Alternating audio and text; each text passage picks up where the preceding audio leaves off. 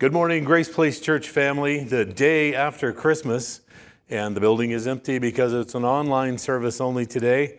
Apologize if any of you did not get the word in advance, but we're glad you're able to join us online, and we believe that God has something special for you today through His Word. We're going to talk about believe as a result of all that has been accomplished for us, and we're going to look at a parable that Jesus taught in Luke chapter 20.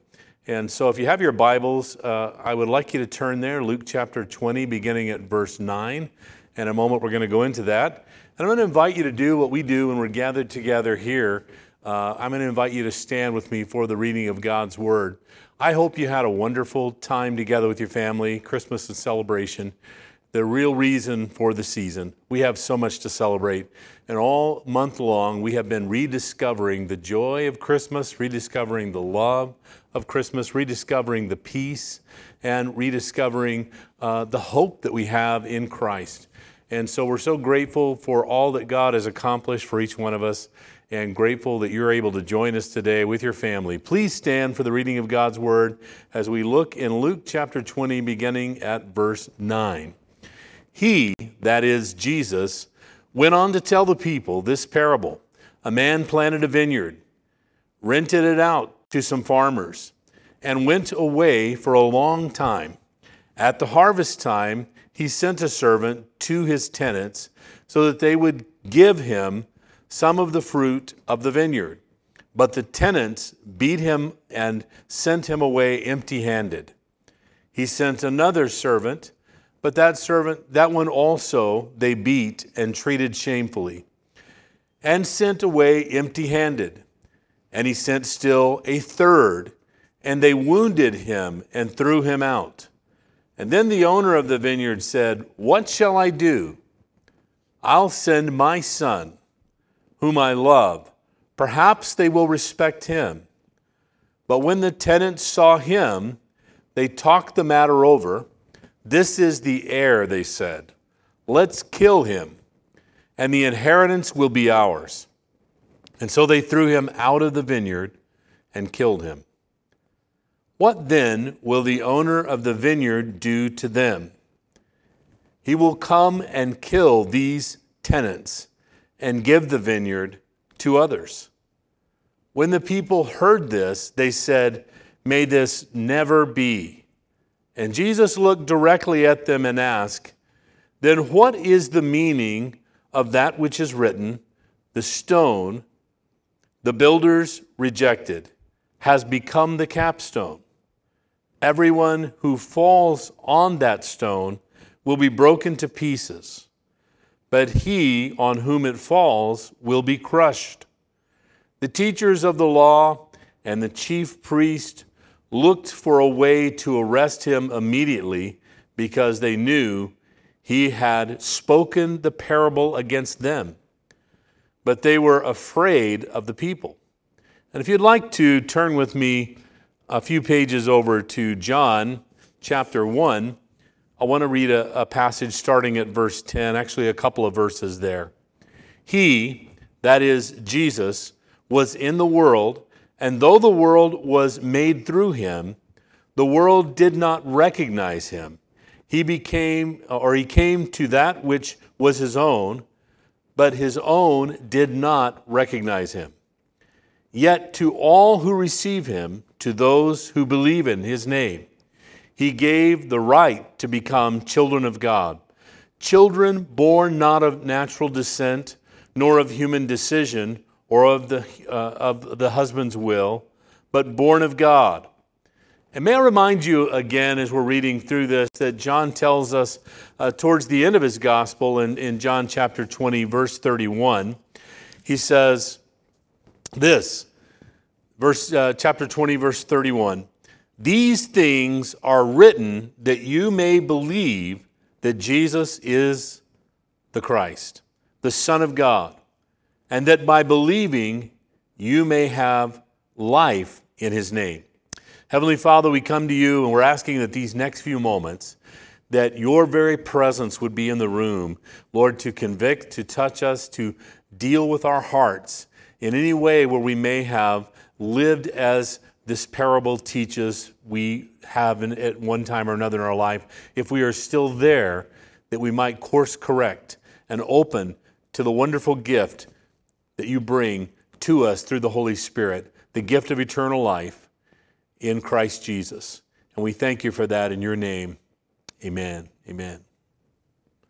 The reason the Gospels have been given to us is not so that we might become students of history, but it is in order that we might become converts, that we might become converted by becoming familiar with what God has accomplished on our behalf and by becoming familiar with God Himself through the Holy Spirit. God has invited us to a personal relationship.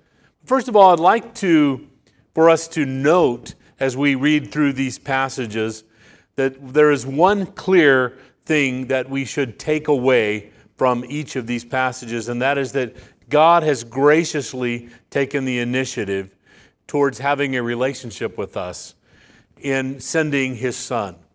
What we have celebrated in Christmas yesterday is the fulfillment of God's gracious invitation to all mankind to a personal relationship with Him. God sending His very own Son. We are all familiar with John chapter 3, verse 16. In fact, I think Jake alluded to this just last weekend when we were gathered together. John 3:16 may be one of the verses that you and I first memorized when we were trying to commit the Bible scriptures to memory, important ones that we wanted to take with us. And it reads, "For God so loved the world that He gave His one and only Son, that whoever believes in Him should not perish but have eternal life." And encapsulated in that memorable verse is the fact that God has graciously taken the initiative, that He is both light and life that has come, and He's opened this to all, the opportunity for salvation. It's not a closed invitation, but an open invitation. He came to dwell among mankind. He clothed Himself in flesh, and He came for all. And it is, in fact, that which the response of people in light of this that really is quite surprising as we look at what God has accomplished on our behalf. The initiative that God has taken towards us leads to a surprising kind of response in the world around us.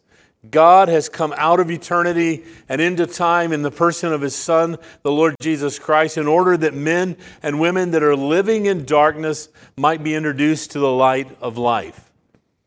And what has been the response? Well, the response has been really quite surprising of mankind.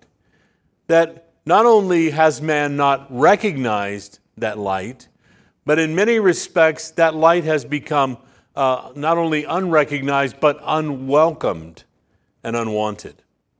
And as we look at this passage in the light, in the parable that we opened up with, in the light of what the truths are for us out of this scripture passage, we need to start first with the response of man versus God's initiative in reaching out in love towards us. And it was in this story the same, unrecognized by his own world. I want to draw our attention to three factors that we are told plainly in that text that we read, and you can see them for yourself. First of all, that Jesus was in the world. And although He was the creator of the world in which He found Himself, the world did not recognize Him. He moved among the streets, He walked among the people and had discourse, and they saw Him even do miracles and things that were going on.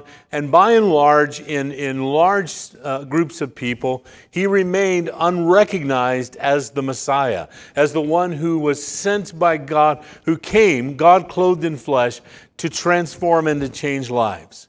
Some would recognize Him as a teacher, some as a prophet, but many who were even followers for a long season did not recognize Him as the Messiah that they had hoped for. Now, by the time that Paul writes this, his great treatise in the book of Romans, and he writes these words, "Since the creation of the world," he says, "God's visible qualities, His eternal power, and His divine nature have been clearly seen, being understood from that which has been made, so that men are without excuse. What is Paul saying there? That God has always made it easy to know He is among us. We look at the world, we look at the universe, we see the vast creation. We know that there is both a cause and an effect. We recognize that because of what we see, the grandeur of what we see, that there has to be one who has created this for us, that has given us the very breath of life. In other words, as a result of God's common grace, Paul's saying there's enough in the world of that common grace of God and miraculous works of God that the world could at least become theist, at a minimum.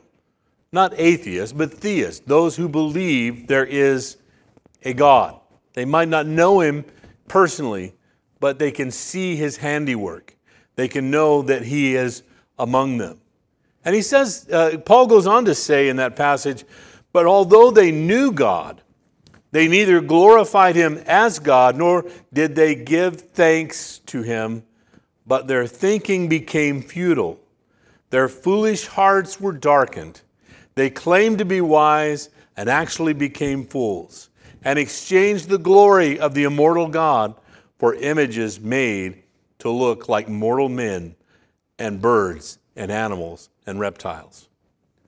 Those first century words fit our day today in the 21st century so perfectly. In so many ways, we are doing the same things that they did then in being those who do not recognize the coming of the Messiah walking among us.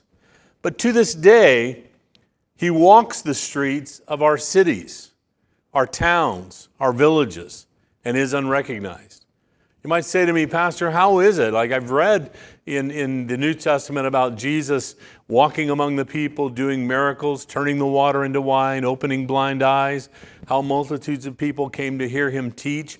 How is it that now He is walking among us? He left, He departed, and He left the Holy Spirit, and He's not, how is He walking among us? I would say to you that New Testament Scripture tells us that He walks among us through His body, the body of Christ, the living church. Not people who just attend church, but He walks among us, the body, as the body of Christ, those who belong to Him and are living out His commands and are loving and doing the ministry that He has called us to.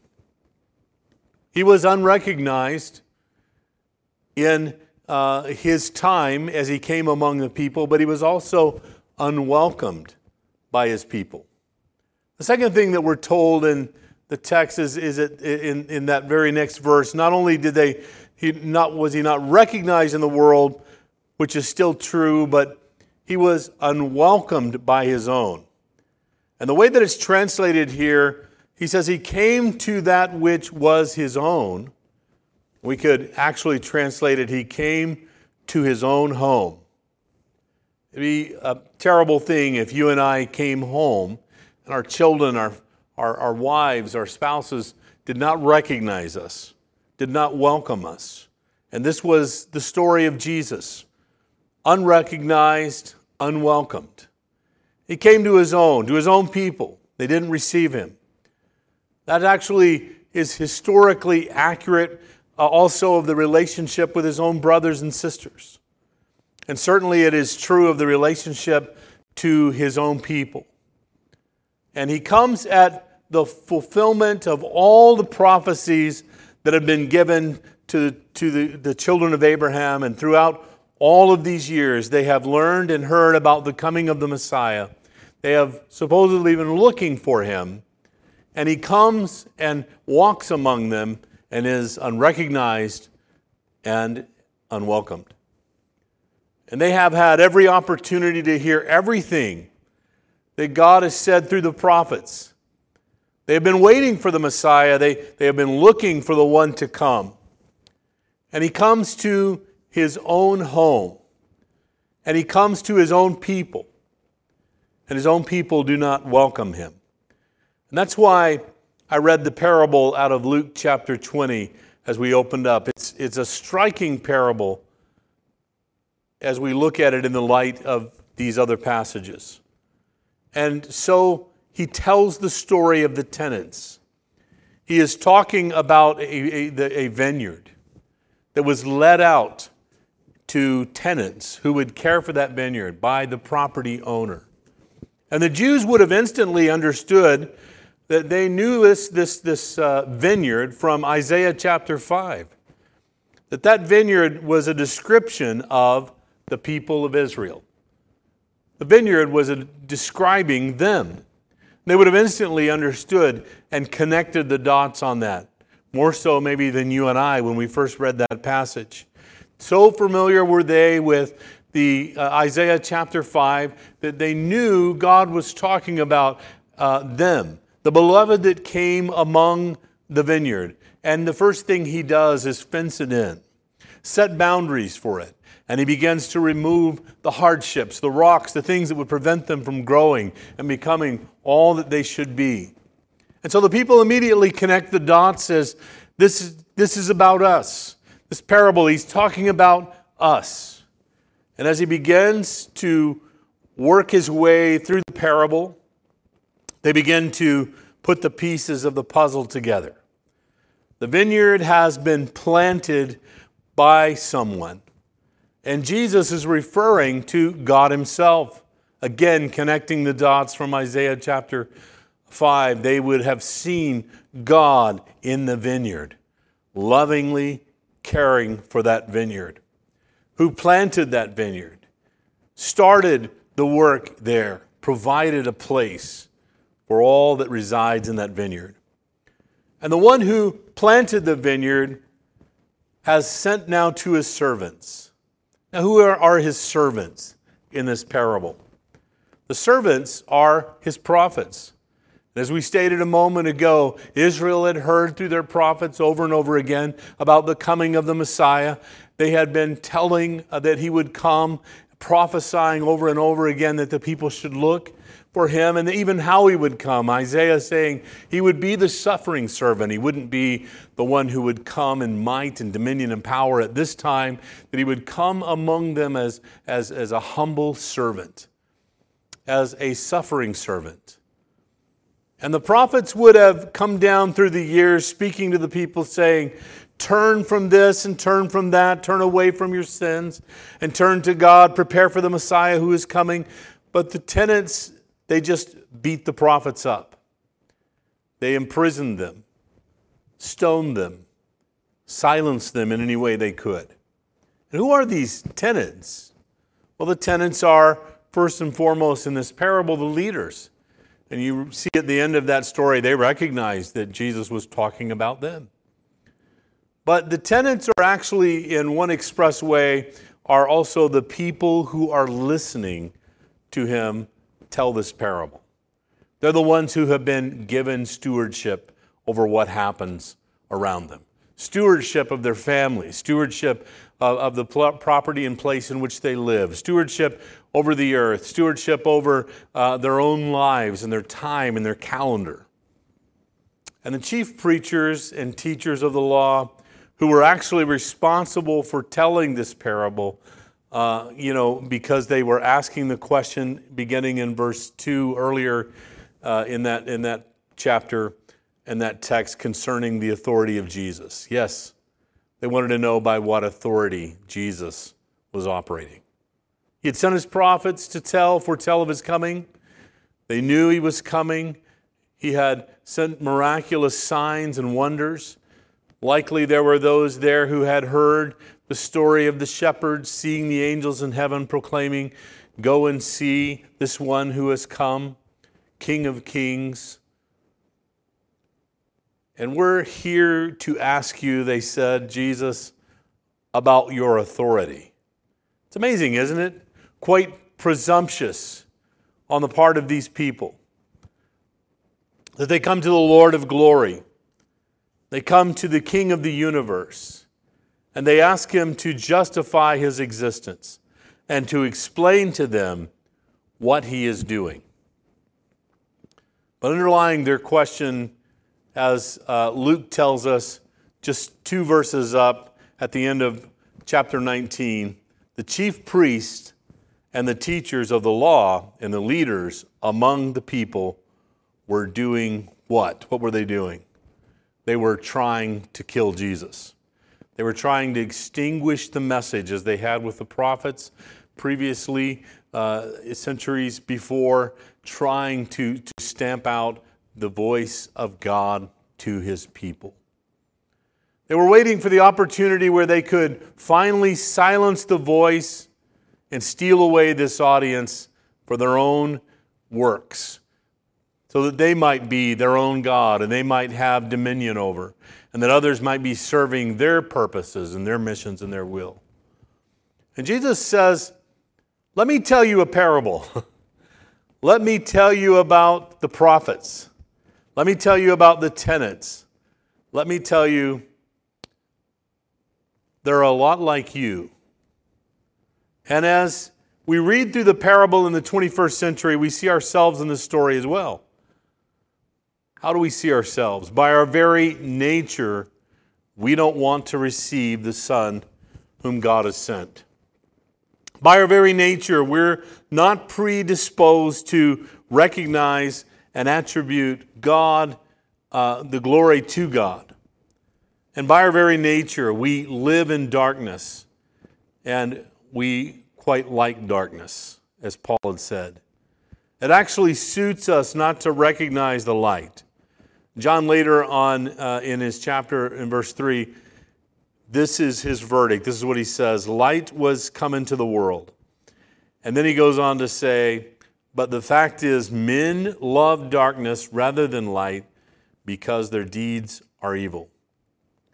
Jesus puts his finger on the issue that is before them, his own people, pointing out to them that they had multiple opportunities to turn their life around, that God has revealed himself over and over again, beginning with this very creation that calls out for man to have a relationship with him, but culminating in the sending of his own Son, who they had crucified. That is why the Bible always speaks in the now. And it's saying to us, now is the accepted time. Behold, today is the day of salvation. Today is the day for us to believe that God is, that God has a plan for you, that he loves you, and he cares about you. In this parable, Jesus told their ultimate resolve is that they will kill him, the leaders of that time. Let's kill his Son, and we'll inherit then what belongs to him. We'll get what we want if we kill the Son. And there came this warning out of the parable that we read that brings us to the third and final aspect of these verses. First of all, you'll notice that he was unrecognized by his own world. He was unwelcomed by his own people. And therefore the warning comes. The warning is that you shouldn't presume. This is to Israel out of this parable. You shouldn't presume that because of your ethnic background, you're in, because you're not. In other words, he's saying to them, you shouldn't presume that because you're Jewish and the Messiah is coming to the Jews, that you're in. There's something that needed to happen for them then, like there's something that needs to happen in our hearts and lives for us now. We need to recognize him. We need to welcome him. And we need to make him the Lord and the leader of our life. There's a wonderful encouragement for each of us in Jesus' telling of this parable and the summation that I just read a moment ago, that the ethnicity is not enough. God was welcoming the Gentile nations, people of all the world, of every color, of every tribe, of every ethnicity. God invites to come and have a personal relationship with the God who created them, formed them, loves them. The New Testament warns us that we are not God's children by nature.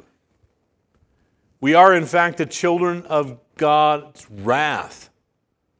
We have rejected the cornerstone. That was the part of the text that we read earlier when Jesus was asking them, yeah, if this should never be, if this story that I'm telling you, this parable, you don't like the way it is, why is it that it was prophesied that it would happen like this, that there is a chief cornerstone that would be rejected?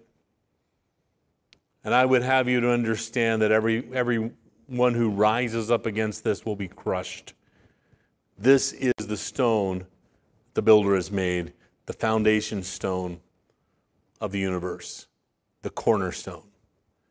Our sins block us from recognizing and welcoming God and all, the God of all creation. It prevents us. It keeps us back.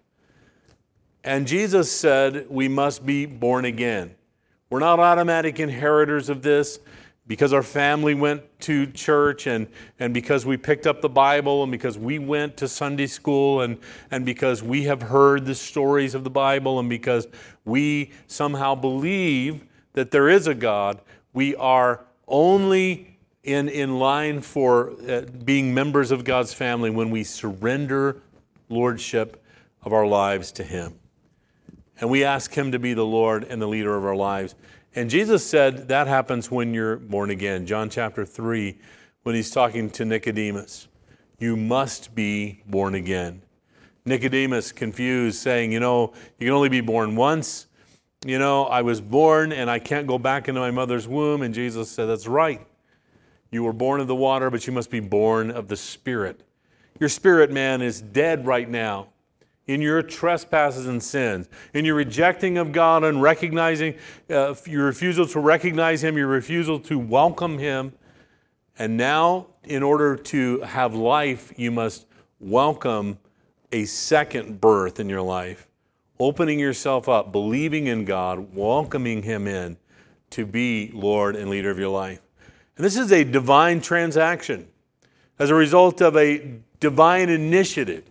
Let us never look at it as if we are on a spiritual journey looking for God and He's hiding out somewhere. But we must recognize, as Jesus was teaching them, that the initiative was taken by God, that there was a vineyard He loved, there was a world He loved, and He sent His Son to that world. And the world said, let's crucify Him, let's kill Him, because then we will have what belongs to Him.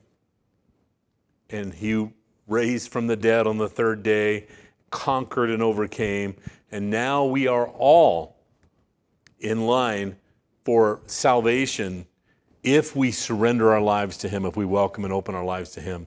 But we're all in line to be eternally lost and separated from God if we reject Him. Our salvation began not with our surrendering to Him, but when God breathed the breath of life into our lungs, He initiated love, and He alone is the initiator of that relationship with you and I. Our surrender is just recognizing what God has already began. What He's already started, what has already begun for you and I, is we're opening to it and inviting Him to come into our hearts and lives. This is a Sunday before we begin a brand new year, and we roll out what we believe God is saying to us for this year as a church. But what I want to begin with today is I want to invite you to invite Him in all sincerity to be Lord and leader of your life. This is a moment that is sacred between you and God. We're not together as a church family, and no one past your living room recognizes or knows what may be accomplished in your life right now. It is God speaking personally to you and saying, I took the initiative, I came. You're a tenant here. This is not your world.